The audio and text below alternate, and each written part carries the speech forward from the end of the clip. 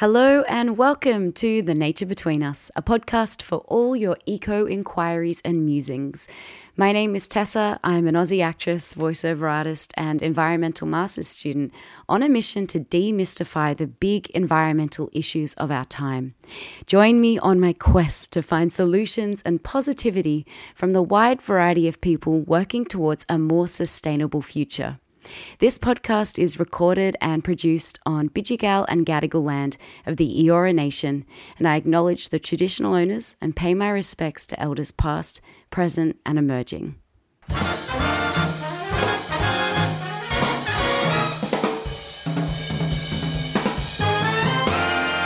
This is episode number 8 and the first for 2021. Woohoo! I hope everyone had some time off and hugged some trees. Today's episode is really special because I had the pleasure of speaking with Christian Hampson, a proud Woiwurrung and Manaroo Aboriginal man who is interweaving Indigenous knowledge and collaborative design thinking to walk a new path away from conventional approaches. This new path has led him to co-founding Yerrabingan, a commercial design organisation that creates environmentally conscious native landscapes enriched with Indigenous narratives.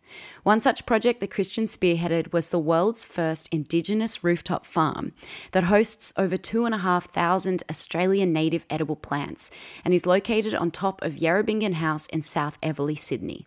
Before co-founding Yerrabingan, Christian amassed over 20 years' experience as a senior cultural heritage manager with the New South Wales National Parks, where he conserved, shared and celebrated Aboriginal cultural heritage. This included caring for country, preserving ancient rock art, and repatriating ancestors and sacred objects back to country.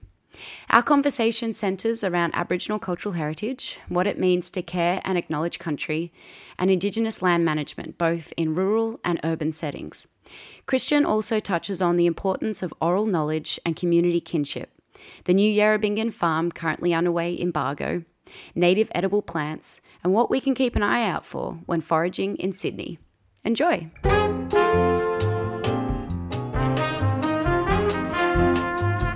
Christian, it is such a pleasure to have you on the podcast today. Thank you so much for finding the time to sit down with me. No worries. Thanks, Tess. You're in Sydney, so you're speaking from Gadigal land, is that right? Yeah. So in my language, you say Wominjeka, Malpa Malinyata, Manaroo Woiwurrung, Christian, Dagabu Imienga, Gadigal Eora. So acknowledging that I'm on Gadigal country, very close to Bidjigal country, though. Yeah. Yeah, I was going to ask about that because I'm also in Sydney, but I'm on the coast, and it's my understanding that on the coast of Sydney, it's a combination of Bidjigal and Gadigal land. Is that right? Yeah. So there's, obviously similar clans, share a lot of language. There's over 29 clan groups within, and clan's probably the best way to describe them. People talk about tribes and stuff, but clans probably is more of that extended family type group. So there's sort of that western side of Botany Bay and other places start to spread out, and then moving further out is Bidjigal. So yeah, and then right. Gul is so we don't say Gadigal people or Bidjigal people, we just say Bidjigal or Gadigal, because Gul actually is the suffix for person or people, and then Gadigal relates to the Gadi or the Caddy tree, which is the Xanthorrhoea. Oh, wow. Xanthorrhoea grass tree people. Oh, wow. So that's Gadigal is grass tree people. And what is Bidjigal? Bidjigal, I'm not sure. I actually need to find out, yes. But I just know that from Gadi, because I know they call it the Gadi tree. So wow. I'd say that you use it. Nearly all of them are about, it's like cameragals is a particular space. So it's used either a description of the place or something that depicts that place, its uniqueness. So. Oh, that's so interesting. We often hear these acknowledgements or welcome to countries at like social gatherings and events. And I thought a really nice place to start our conversation around Indigenous knowledge and land management would be to unpack. We're already kind of unpacking it now, but unpack even further the meaning and the heart behind what these acknowledgements and welcome to countries are really about. Yeah, so it's interesting that how it's come about now. It sort of comes from this idea of passage through country and acknowledging people's country when you're on it, and connections through song lines, and sort of so for us, for Indigenous people, it is about a protocol for going into other people's countries. And I was always taught as a young man by old uncles and aunties that if you ask the question in the right way, you would never be turned away. But it's all about that idea that you're acknowledging where you go, and then of course that there are rules and protocols that you need to understand about other people's country, and making sure you don't go into places that you shouldn't take things that you shouldn't. But in many ways, it's also, I think today as a contemporary thing, it's also for people to be able to really acknowledge and understand where they're standing, and the concept of country, what that means, and that it's not just about land, it's about ecology, it's about the sky, it's about the earth, it's about water. I think is a really nice thing. So I think it's extended, but for us it was very much around introducing yourself to country when you're not from that country, and then also acknowledging the way that you should enter that country, and who you should talk to and who you should listen to when you're on that country. Yeah, especially in a city setting. I've kind of in the last couple of years really learnt about the concept of country and what country means. And you just kind of mentioned that it is a bit of an abstract term, and I think especially for people who are living in cities or may have just grown up in cities, it might be hard to kind of get a grasp on that concept of country, because we're not necessarily in a natural landscape. Yeah, I think it's important for cities that, we always think about, our cultural heritage. In some cases it's covered up, but it's never gone as long as it's still talked about. So it's actually still living if you think about urban environments for Aboriginal communities, there's still that cultural connection. And I think one of the things that we get involved in is very much trying to find ways to have that emerge back in the urban landscape with the design projects we get involved in. So that idea, and then in many cases, if something is there but nothing is known about it, then again it's lost its place. And that's such as the importance of oral history and everything within our culture, because we don't have a written language, and those stuff's recorded in in English language. The interpretation sometimes is not wholly accurate. So the connection of community and being able to keep stories alive is just as much about the country as the actual physical components that make it up. And so you are obviously a city resident now, but you grew up southwest New South Wales, is that right? Yeah. So Manaroo is where one of my grandparents come from, which is for those of the skiers, they call it the Monero or the Monaro. My uncle always says we're not the two-door Holden tribe. So. And then Warrarung is my mum's nan, which is northeast of Melbourne and part of Melbourne, but up into the end of the Great Dividing Range and where the Yarra River starts and things like that. So there's sort of essentially mountain. My mobs come from the mountains. I grew up out there, and then I started with national parks, and then spent a lot of time in Western New South Wales doing rock art work, and then managing cultural heritage in that area. And then for a long time was working all across the state of New South Wales. Yeah. And so what was it like growing up down there? Like, you were obviously out in nature, out in the environment quite a lot. Yeah. Look, mountains is cool. And I was pretty lucky because we have a strong connection to Yuin people, Bidawal people on the coast. So we spent a lot of time going on camps and stuff with the mob down there in the hinterland of the far south coast, which is beautiful. And then obviously up into the snowies and stuff. I spent a lot of time in that area when I was young, and then in my work later on. Cold, different.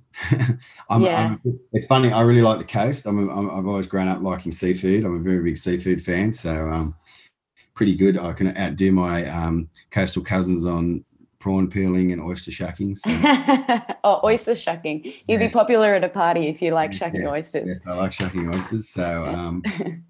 I think I was pretty lucky. Even like when I went to school in Canberra, in those days, it was very much surrounded by bush and national parks like Namadgi, which have got amazing biodiversity and amazing rock art sites and a whole bunch of other stuff, just like within sort of a short distance. So, and I think I've only been in Sydney for a couple of years, and came up with work, but I was actually lived here when I was very young.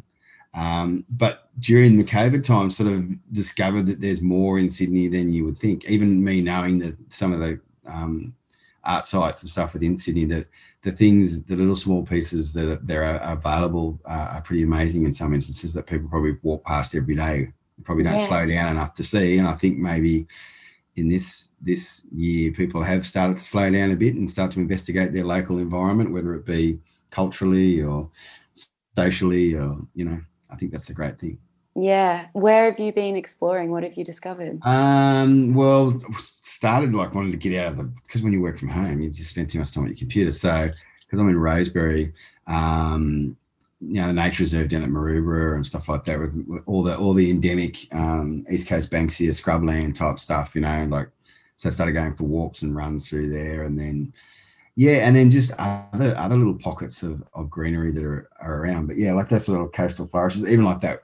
Although it's crazy when there's lots of people on, not so much what people probably see in those coastal walks from, say, around Bronte and that, but then when you see all those sort of hanging swamps off the sandstone cliffs and stuff, and all that fresh water coming out of the sandstone and into the sea, and I think it's a really amazing environment. So but I also am very keen on mountains. So even like getting up into the Blue Mountains, stuff like that, although I'm a bit more of a fan of the Snowy Mountains, I think it's that the granite of the Snowy Mountains is pretty amazing as a backdrop. So yeah, the Snowy Mountains is so beautiful.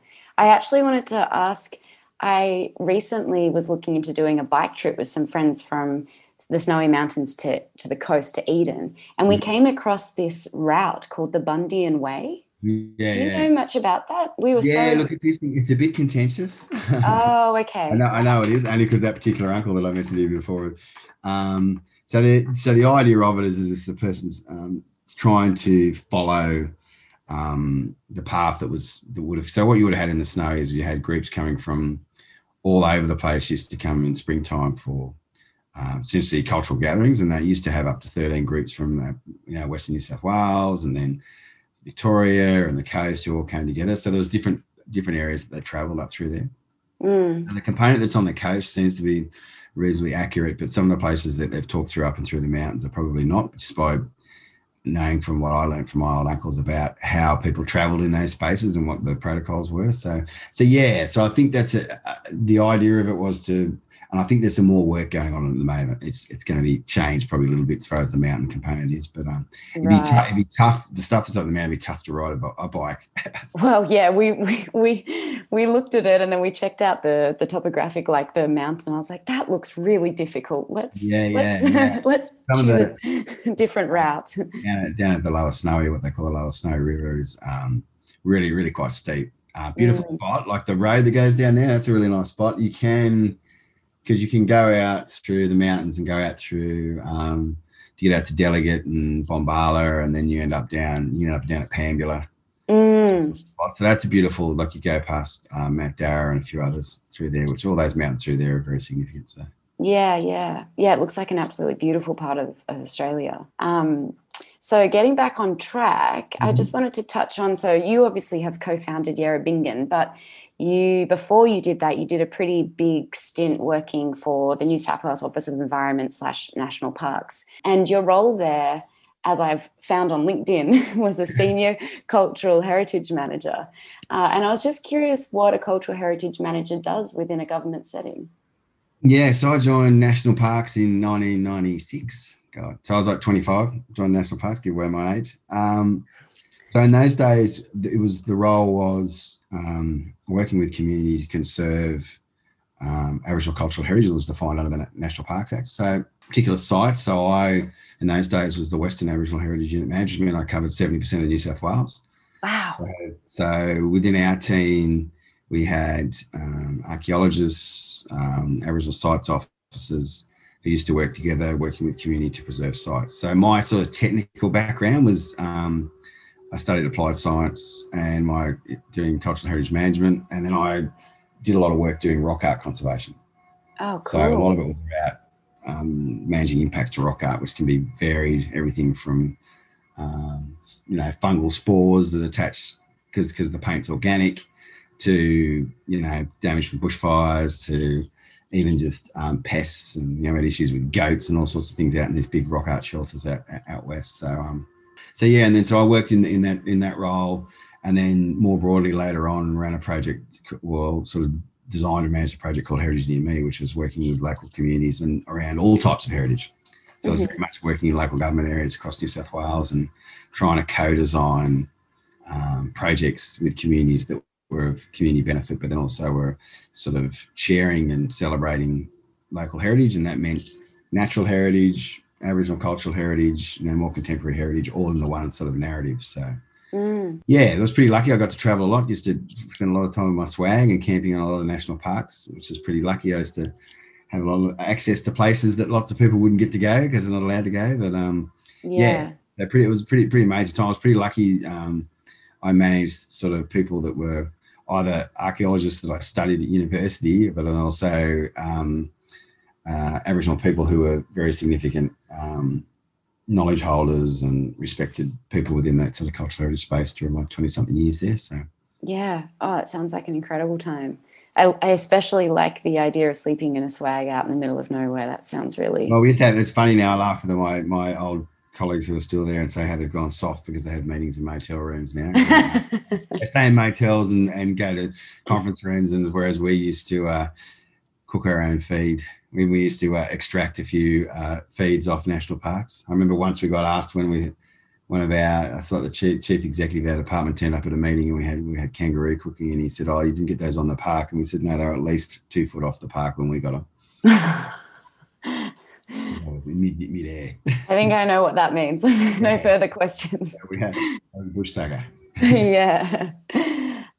So what are some examples of Indigenous land management? Because you obviously that was incorporated in what you were doing within the national parks. And how can we bring that kind of knowledge, that kind of traditional knowledge, into the future of how we look after our land in Australia? Look, I think a lot of people talk about fire as being, fire management at the moment, so it's very topical, which is important. But it's just another thing that I think it's more actually the approach is about, is seeing yourself within as a contributor to, the ecological web. Environmental consciousness is pretty much our spirituality. So rather than seeing ourselves as outside of that or influencing that, it is actually enhancing it in many ways. So Indigenous land management is always about, a way to sustain environments so that the next generation can utilize it. And so that includes, rivers and estuaries and the sea as well as landscapes. And I think, a good example is, I suppose, what was probably with dark emu coming out and things like Bill Gammage's greatest estate on the earth is people thought that First Nations people just wandered around and found a feed, whatever was there, and just ate it. In fact, kinship is an intricate environmental management tool, landscape management tool, where different people contain knowledge so that they can help share it, and then everybody owns a component of it. And so it's not like one person knows everything, and it's all I always talk about. It's like our database. Our database was always held within, the memories of everyone who was in that community. So if you had all that information in one brain and you lost that brain, well, then you lost everything. So there was this idea of this almost like spider web of knowledge where things overlap. So if someone's disappeared from one mob, that same knowledge was held in another place and was shared back in. It was always replenished. So, being intricately observing seasonality, we say it's spring because it's a particular day of the year, but then we always get surprised about, oh, it's so hot in summer or before summer, or it's so hot in, middle of winter, or so. This sort of seasonality is been put into these sort of 4 seasons that happen supposedly at the same time magically. Whereas, for us, seasonality is very much about doing and responsibility. You do things in those particular times of year, and kinship is related to different species. So people think that it's not just animals, it's plants, it's even things such as like elemental factors like wind and things like that. And they're always about that person's role within in the community, and very much as part of a sustainable approach to land management. And I think a really good example, and we always use it, is middens. So we get middens, which are big deposits of camps, which have shells and charcoal and everything in them, and they build up over time, tens of thousands of years. And the archaeologists probably thought that they were just like, it's just a remnant of camping, But actually, middens are like an environmental handbook that you can read over time. You can read it through time chronologically because of the layering of it. And it meant that species management, you could read the species that were used in different seasons, and therefore they would not use those. They would use different species. You could see the health of that environment based on what was in that midden, and it was easily readable to the communities that would come there. It wasn't just a matter of habit of, oh, we just camp here because, you know, we've always camped here. And I mean, you think about it, like there's middens up in places like Clybucca on the north coast and that are like, you know, kilometres long and metres deep. So they're massive amounts of people. And to be able to have the resources continually available for those amounts of people to come together was a very, you know, a needed, very intricate management about what would be taken, what species were there.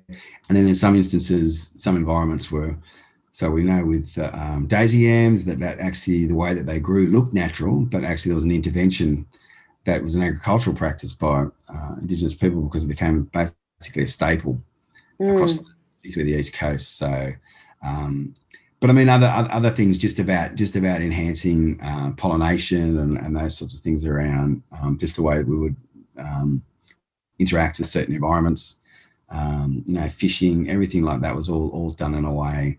And even about how much of particular animals we would take and then how much was left for other animals and even all that sort of stuff. So really seeing ourselves as an ecological cog, for want of a better word, is very central to the way we would approach it, where we probably think about these days, you know, sort of land management is about extracting what you can from the land rather than having responsibility to it.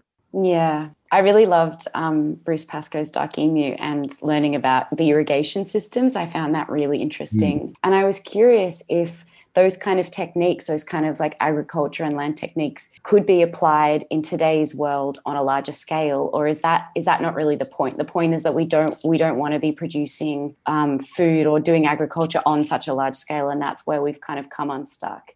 It's interesting because I think it can be applied to a scale that allows people to provide food for themselves. And I think from a design perspective, there is lots of lessons that can be learned that can be adapted. And I know we did it on one of our cultural landscape gardens, is looking at biofiltration. And, you know, one of the things was the Arnies at Redfern want to be able to access certain species they use for weaving, and they need a sort of a soak. So within this urban environment, we designed essentially a creek bed that acts like that, but then also filters the water that comes through the site, through the species that are within it. So I think definitely using those, you know, that knowledge around ecological systems design, you know, regenerative design, about regenerating landscapes, I think that's where Indigenous knowledge, not just in Australia but around the world, can come back into the future of farming. You know, what it looks like, diversifying it, applying approaches that means that there's a less reliance on water. You know, you don't have to use pesticides. I think the scale of people, I think people are interested in being able to even grow in an urban environment, grow food for themselves, but then also maybe on a scalable environment, on a smaller holding. Components of larger farms could then be diversified into that. And I think there's a great thing about also being able to marry with new techniques as far as, you know, farming solar, you know, thinking about something that we would never been able to do. But I think that it very much fits the ethos of Indigenous land management is having, you know, sustainable energy use as part of your future of the farm. So I think there's a nice innovation space around taking, you know, innovative knowledge, regenerative design, and sort of that sort of adaptation over time to climate change. Because I mean, we lived through an ice age in this continent and survived and fed ourselves and all those sorts of things. So I think there's a nice mesh within all of that. And that's what you're doing with Yarrabingan, essentially, is my understanding, is taking that traditional knowledge and kind of applying it through urban design within the urban place. Yep. And very much about using co-design, which was originally used for things such as UX design for technology, as a way of making sure that local Aboriginal communities are involved in the design process in a meaningful way, and that we get all these really cool new ideas by bringing people together into the same room to have big ideation brainstorms and then turn them into designs. And we're very much around what's the experience and what's the human benefit. So even designing a space, it's about experience, it's about connection, it's about what's the diversity, and then the environmental outcomes. But which is good, because often what happens is we start off looking at one thing, and then there's 10 extra ideas come out of it, and then they often get added on. Or so we might design a garden, but people are more interested about, well, okay, what do I do when I'm in it, as opposed to how many plants there are and what species they are. So that those things get designed to meet that need, rather than, here's a beautiful garden, why don't you use it? It's sort of turning it on. Yeah. And speaking of a beautiful garden, Yarrabingan has launched in 2019 the world's first Indigenous edible farm on a rooftop in Redfern. I haven't been, but it's on my list, and I've heard a lot about it. Can you tell us about it and what the drive and the process to creating that was? Yeah, so it was interesting. It was so when we just started. So I went back and did my business degree. Studied that full time while I was managing in New South Wales government, and we sort of decided to start a side hustle business as something to do, and we got this contract to look at doing cultural landscape gardens called South Everly, which was just sort of, okay, what could we design in this space that would bring endemic species back into the site, and more importantly, community participation. So while we're doing that, Mervac, who was the developer there, said, "Oh, we've got this building, we want to put a rooftop farm on it." And I must admit, we just thought, "What's that? What's a rooftop farm look like? Has it got chickens and stuff on it?" Or we didn't know if we were putting it on the locomotive sheds or. So what we did is we were pretty much inspired by some urban gardens that have been done in Canada by First Nations people over there, which in some instances are sort of almost cultural, medicinal type spaces. But we had this idea that, well, hey, wouldn't it be cool if it looked like that? It felt like this place of well-being and connection, but then also you could harvest food off it. And for us, it was about a proof of concept, because all the species that we looked at had never been used on a rooftop. Often we'd have conversations with some people, and they'd say, "Oh, that sounds really good, but can you prove? But will they die, or will this? What's the?" They want to have all this sort of, that's why often the choices are very safe around rooftop gardens and stuff, is because they want stuff that you can't kill, as opposed to something that can be nurtured and flourished if it's given the right attention. So. Yeah, it was cool, and again, it was a co-design opportunity. We had lots of barriers around engineering. We learned a lot. So I mean, essentially, it's a prototype project.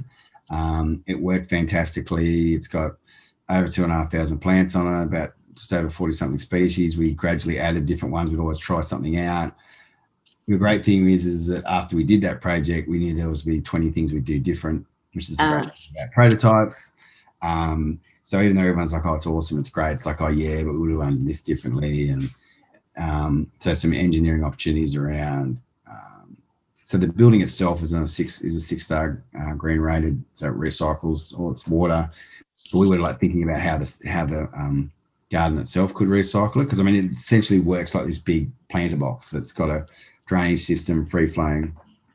And I think part of that is the success about why so many species work well on that site. Yeah, we're looking at, I mean, I'm hoping that it's going to just be sort of the catalyst for, there's a number of projects now, and we'd love to see hectares of those. There's hectares of roofs in Sydney, so there's, if 10% of them became food production, we'd have a pretty amazing outcome in Sydney. So. Yeah. Do you have a favourite edible species from that farm? Oh, look, probably a few. Because native raspberries grow in the mountains. I don't know. Oh, yum. Yeah. So there's a few different species, but the one we had on there, we're now growing some more of those on the new site. We're just interested. I used to get them as a kid, and we wanted to put some on there. And it doesn't seem like anybody really is using them. And they're amazing, high in vitamin C. They're a bit tardier and a bit, a bit different to the normal raspberry. They're related to the raspberry that you buy in the shops. So we're looking at a few different uses with those. This year, become really interested in, I've been using cooking with Geraldton wax. Oh, what's that? So Geraldton wax is a Western Australian species that's often used for cut flour. So it's a beautiful, beautiful wax flour. Got almost a similar shape to like an open Baronia. But the leaves themselves are almost and they grow in sort of the harsher areas of Western Australia. And they're almost like a needle. So they're almost the form of like a needle, but they have this really amazing sort of citrus, lemongrassy sort of oil. They're really cool with seafood and stir fries, but I've used them in margaritas. Oh, yum, yum. Yeah, Yeah, yeah. So, and people I know who've used used the flowers and never realised that you can eat them. So yeah, yes, we're looking at growing some and looking at oil extraction and things about how you can use that stuff. But yeah, it's just great. Like sprigs of it, you can buy it these days, which is good. So you can buy it, you can use it to cook with, and it's yeah. amazing, fresh smelling species as well. So it's a nice thing to grow. Yeah. And so moving on from the farm, you've got a new project that you're working on, which is a permaculture farm Mhm. on some land outside of Sydney. Can you tell me a bit about that? Yeah. So I mean, the interesting thing at the moment is we've got speaking of Bruce Pascoe, the property that we've got out near Bargo has a Ah, heap of kangaroo grass on at the moment. So and I know he's been looking at cultivating that, and there's a few. It's hard to do, so we're also looking at as well. We've got acres and acres of kangaroo grass out there at the moment. Like if you look on our Instagram feed, or you can see pictures of me standing in sort of armpit deep kangaroo grass, and so the 30 acres out there. The idea is to sort of take the rooftop, but expand it into a bigger model of people being able to come out there and have a paddock to plate type experience. Working with chefs that we do a lot of stuff, producing enough stuff that we can have a commercially viable component of the farm, but then also looking at sustainable development of the site with Ground Earth Eco Studios and a pavilion. So yeah, so there'll be a sort of 30 acres of this, essentially beautiful native space that mm, will be harvestable, used on site, some of it. And then we're also combining that with botanical oil extraction and things like that. So looking at other stuff that's also like oils that can be used for other things. So as far as trying to use more of the plant too. So when we obviously have fruiting species, investigating, well, okay, does the leaves and the branches from that species have properties that when we're pruning them, rather than just turning them into compost or something like that, we can actually extract oils and use them. mm, And then again, being able to test species out in that sort of environment. And so the great thing is we're looking to like design that landscape to have the way the water runs through it is filtrated. So the dam we've got on there, we've got native fish in. Just put 200 silver perch in it. wow. Probably. Yeah. So the idea is, what we're hoping is that that we have this beautiful space that people can come and stay and have events and Yeah. use it as a catalyst for our work, but also use it as a model to show Aboriginal communities that they can produce stuff for themselves, but then participate in a sort of collective market. We're keen about promoting the idea of an ethical supply chain for bush food, because I mean that's one of the biggest issues we've got going, is that bush food is expanding. There's lots of wild resource extraction, which on a small scale is okay, but then if it gets popular, we're going to end up having an impact by having these things taken out of the environment. So how can communities with their own land access that opportunity to give healthy bush food back to their own communities, potentially trade with other communities like we used to, but then also to be a supply force within this sort of big market that's now pushing forward in Mm, Australia. yeah. And it also sounds like it's a really great educational space for non-Indigenous Australians to come along and learn more and feel Yeah, more connected. well, it's like the rooftop. We find that people, I mean, in this day and age in particular, like food and sharing food and drink together, and now as people are coming back into the idea of, okay, a social space around that, and food's very cultural. And I think the great thing is that we've found people can engage in their own personal sort of connection around local Indigenous culture through food. The Mm, great thing is we've also been able to engage with other cultures in Australia around food. So, use of native ingredients in Asian and Persian cooking and things like that, I think is a really cool, interesting thing. I think it's great that they go, oh, I'm not going to use what I used to use now. I'm going to grow native river mint and use it for all my mint, which was a Lebanese lady that we did some stuff with. I think it's a really nice, again, bringing together knowledge from two spaces and then creating a new future sort of chapter around those is really cool. Food's a nice way for people to get together. And then I think then it sort of starts to extend them into, oh, okay, maybe I'm growing natives on my balcony in Sydney means that I'm adding to, pollinators and biodiversity just by having lots of different plants, and then public spaces becoming more endemic and things like that allows people mm, in many ways and potentially forage from their landscape. Yeah, I was going to ask what kind of bush foods or plants can we forage around the Sydney area? I mean, there's quite a bit. I mean, the issue, the problem is that with any edible plants, obviously, you've got to worry about what's been sprayed on them. Mm. So that's one of the things has to be careful about. So, like something in Sydney that grows around heaps is what's unfortunately known as pig face, but we call it sea fig. What So do you call it? I call it sea fig. Seed fig. Sea, as in the sea, as in the ocean. Oh, right. And Sea fig. Okay. that's because of, you probably seen. I mean, and the great thing about it, they use it for dune stabilisation. It grows. Look, it grows everywhere. If you live in coastal Sydney, you see Carpa Bradus is its name, but sea fig, pig face, and you get those beautiful purple flowers on it that pop out of it. So it's like if you see them, they're like those like fleshy succulents, and they'll cast. Oh, yes. I have. I know the ones. So when I was a kid, we used to break them off and use them like aloe, like on a bite and stuff like that. Some people eat the fleshy ones. There's a different species that we use called June banana, which is a much nicer sort of cousin to that as far as taste. It's got a lot of salt and comes from sort of the Coorong swamp area in South Australia, but it is also a lot of salt and is really good in stir fries. But yeah, so what happens when that sea fig is pollinated? It swells, but it needs certain native insects to, so certain native bees and hoverflies and stuff that when it pollinates, it swells up underneath it, and it looks like a big fig essentially. So yeah, so if you know that that local council doesn't spray them, Yeah. that's the thing is if they do get those figs on them, they probably aren't spraying them because the bugs themselves don't like to go on that spray. They're okay, and they taste a little bit like a salty sort of a strawberry sort of taste. So one of the ones you see a lot, obviously, is riberries or lily pillies. So there's heaps of different lily pillies that grow in Sydney, and often big stands of them. And you've probably seen they get the red sort of fruit on them. Looks like a little mini apple. Yeah, so lily pillies. They're called riberries or lily pillies. There's a heap of species. Like if you know what they look like, you'll see them. Like some places. I mean, over in Rosebery, there's like tons of them. They even use them in like inadvertently put them in like big commercial developments, and so then when they're fruiting, you get heaps of them. If you need to get to them nice and quick, but you can make all stuff out of them. You get quite a few lemon myrtles in Sydney. I've noticed as well, like in different places. If you know what you're looking for. Warrigal greens is another one that you can, which is native spinach. Okay. Again, in coastal areas, you'll see it everywhere. It's pretty prolific.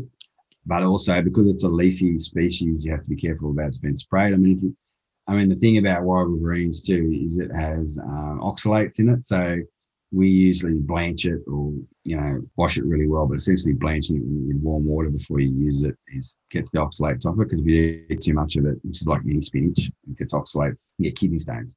Oh, okay. It's got to blanch the warrigal. Yeah. But you can, they're things you can grow really easily, but they're sort of, and they're amazing amount of vitamin C. So yeah, native spinach. Yeah, and there's all sorts of other bits and pieces, but they're probably ones you see a lot of. I mean, especially in coastal environments. Yeah, easy things to get a hold of. So. Yeah, I remember as a kid growing up, my primary school had this beautiful flower all around the tennis courts, and it was a little yellow flower, and at the bottom had a little bit that you pulled off, and it had like a sweet. Was it a honeydew? Oh, honeysuckle. Honeysuckle. Is that a native species? No. No. But it is. My kids used to do the same thing. A similar taste is if you see xanthorrhoeas, so the grass trees, when they get their flower stalks on them. Okay. So you'll see them at a certain time of year. They get cut. The flower stalks get, before they blacken off, they get a cover of white, yellow flowers. Like they get totally covered, and you see birds and bugs and everything going from. If you see those ones, they're really nice to like rub your hand across them, and they like have a bit of honey on them. Yeah. Oh, really? You just go straight to the source, just openly. Yeah. Oh, wow. And you'll be fighting birds and bugs for them. But like normally the flower stalk usually it blackens off when it gets the seeds on it and gets all rough. But before that, they get covered. Usually, I'm just trying to think where I saw it. It's probably a couple of months ago, probably October. Depends on their sort of spot. But yeah, they're pretty amazing. Some of the sort of the grevilleas and that also nectar on them is quite nice. It's all. People talk about edible flowers. We always say edible flowers means that you can eat them. It doesn't mean they taste that good. Mayflower tastes like grass, pretty much. Yeah. But they look pretty on a cake. I like seeing And they're fine. Yeah. Yeah. Native violets are a really cool one. If you've got a shady spot, you can get that. They're great. We used to put them on our cocktails and things like that as well. Yeah. Good on them. Tres fancy for the cocktails. Yes. Right. Is there something to be said about putting, I'm thinking more on a larger scale now with like greening our cities because of the heat of climate change. Is there something to be said about not bringing these species from somewhere else, but using native trees because they are more, they're better with water, they don't require as much water, and they have the capacity to withstand a warmer climate more? Yeah, I think, and look, and I think diversity is a good thing too. I mean, even sometimes there's some species where they just go for one species and get this monocultural sort of tree canopy. But I think there's that benefit because I mean, pollination is if we lose pollinators, and there are countries in the world that are struggling. I mean, the US is taking native bees from Australia over there, and so I think. Yeah, as you said, if it's from that environment, more resilient to pests, so you don't have to worry about that, less water use. But then again, that sort of biodiversity benefit is huge. And I think the more that we can, I mean, the government at the moment is talking about planting, having more tree cover and things like that, which is, you go to some places in Western Sydney and it's just unbearable. It's just too hot. I mean, they're talking about 5 to 10 degrees hotter, and when you're already looking at 40 degrees, it's pretty crazy for and interesting enough, the impact of that to public health, little known how much well-being green landscapes create, mentally as well as physically, I think is, and then also just this nice thing of the identity of those systems starting to come about in things like key trees and stuff like that. People going, oh, okay, this tree was part of the Cumberland Plain, or this is part of the Blue Mountain Shale Cap, or this is part of East Coast Banksia. You can really start to see it, even though it may only be emerging in certain spots within the urban environment. It's there and gives character, and sort of people always talk about preserving history, but think to forget about preserving natural heritage as well, something that people can read across the landscape. So. Yeah, but also cultural heritage. I was really upset hearing about those culturally significant trees that were which is what got cut down down in Victoria, and a few others who are, I'm not sure where they're at with the fight against that. But yeah, that was really upsetting. Yeah, well, in many cases, those trees are really, really old trees, and I mean, it's in no instance should they be cut down. It's interesting that possibly. They like to draw straight lines, obviously. And when they draw those straight lines, they sort of don't worry about what they intersect with. So, no, that's pretty sad. I mean, in my time working in national parks, obviously we worked on trees that were carved trees and things like that. And it was pretty, the amount of land clearing that goes on in Australia is pretty disturbing. And then it's sort of interesting now that we're sort of in this spate of, oh, okay, we've got to plant more trees, which is great. But maybe also there should be like an embargo on trees over a certain age, should be basically just automatically just can't be touched.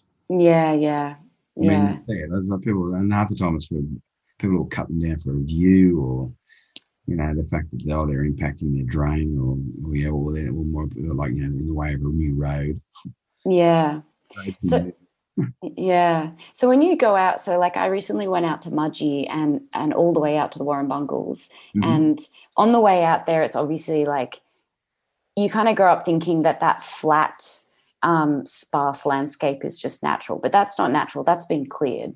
Yeah, is that right? So that used to be. Yeah. And the one thing you'll find interesting and those used to make me laugh because when I worked in the Snowy Mountains is that the one place that's not true is like the basalt plains or the snowy plains. So you see those plains up there and you think, oh my God, they must have cut all the trees down. They didn't actually have trees on those basalt plains. They were these amazing native grass meadows.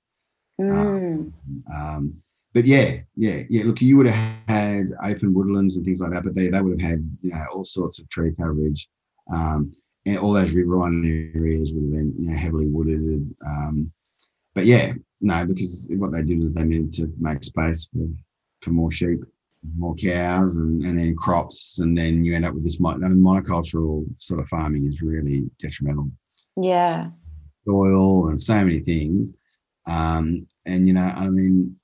there are some really good farmers who have really gone back to, well, okay, how do I get a natural bounce back in my property and have less stock, but more resilience over a property that will last for hundreds of years, rather than when everything's good, I get stuff out of it. When it's not, it's a dust bowl. Yeah, yeah, and that only exacerbates the impacts and effects of climate change even more. It kind of becomes this.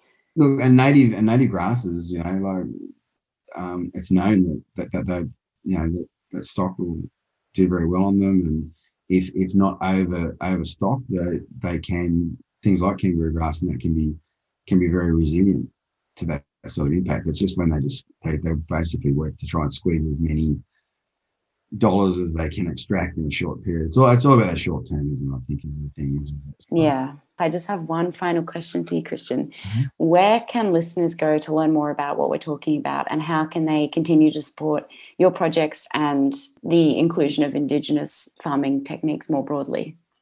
Yeah, look, I think there's lots of, I mean, personally, you can sort of these days, is because there is good texts. We're actually at the moment looking to do an idea for a book, which is essentially talking about plants, probably our top whatever plants, and then thinking about them as food, thinking as a spiritual component, as a cultural component, and getting people sort of interested in that space. I think if you're interested in plants for your own area, usually the best thing is you can engage with a local native nursery, because the more local they are, the more likely they're going to be sort of adapted to your space. If you want to have some in your garden, or but if you're in Sydney, we work very closely with an Aboriginal community enterprise called Indigenous, who's down at Larkbridge School. I've heard about them. They're great. And they've got some great plants. You can order stuff online from them, particular food plants. Great thing about that is they've got young Aboriginal school-based trainees working there, and there's this real sort of social benefit around the stuff they do. And so we often like to do stuff with them and send people to them as a great way to support a community enterprise. And as I said before, a lot of the market around bush foods and things like that, I think it's like almost $100 million. Only about 2% of it is going to Indigenous-owned companies at the moment. So one of the things working together as different operators is how we can see more of that market benefit Aboriginal communities directly. And I think, for us personally, the farm is going to be a space that we're developing over the next year. We're just doing a plan of management, all those fun things you have to do around planning these things out. Just an hour from Sydney, and the opportunity will be, we'll have events out there, we'll have opportunity to come and eat food, buy food, all sorts of different stuff. Hopefully by then we would have worked out how to successfully get heaps and heaps of kangaroo grass flour so we can have bread and all that sort of stuff. But then... Oh, wow. So you can make bread out of the kangaroo grass? Yeah. So that's, you make it into flour. So we're looking, there's a number of different grass species that you can make into flour. You can even use saltbush, saltbush, as well as part of that. So we're sort of in this idea about, what would be cool sort of, even having it to the point is bread's this interesting sort of example of people breaking bread as this sort of cultural, social type thing, and we like the idea of we have our own style of bread, so we should try and have that reintroduced. So and I think the good thing is that there is a lot of movement towards public design having a basis around Indigenous narratives now. So I'm hoping there'll be more and more places. I know we're working on projects at the moment that are big projects in Sydney, and that if they're successful in the design, will actually allow people to interact more easily in their local area with local Indigenous knowledge. But keep an eye out. Follow us on Instagram. You see where we're at. Hopefully our first project on the farm is to build a round earth seeding circle so we can actually host a few events. And then once we get all the building and that starting happening, we'll have lots and lots of species out there, hopefully. So sounds amazing. We're doing a native raspberry beer with Wildflower Brewing at the moment, trying to sort that out. And that sounds amazing. Sounds absolutely amazing. I will be there in full spirit and heart. I can't wait. Sounds great. Thanks so much for your time, Christian. It's been amazing chatting to you and hearing about everything. No worries, Tess. Thanks very much for having me on. That was Christian Hampson from Yarrabingan. Thanks so much for tuning in. You can follow Yarrabingan on Instagram at Yarrabingan and keep up to date with all their events, etc. And also Indigigrow at Indigigrow. But to make it easier, I'll have those accounts tagged on the podcast Insta, so you can just head there, the Nature Between Us podcast, and check it all out. Until the next step, take care.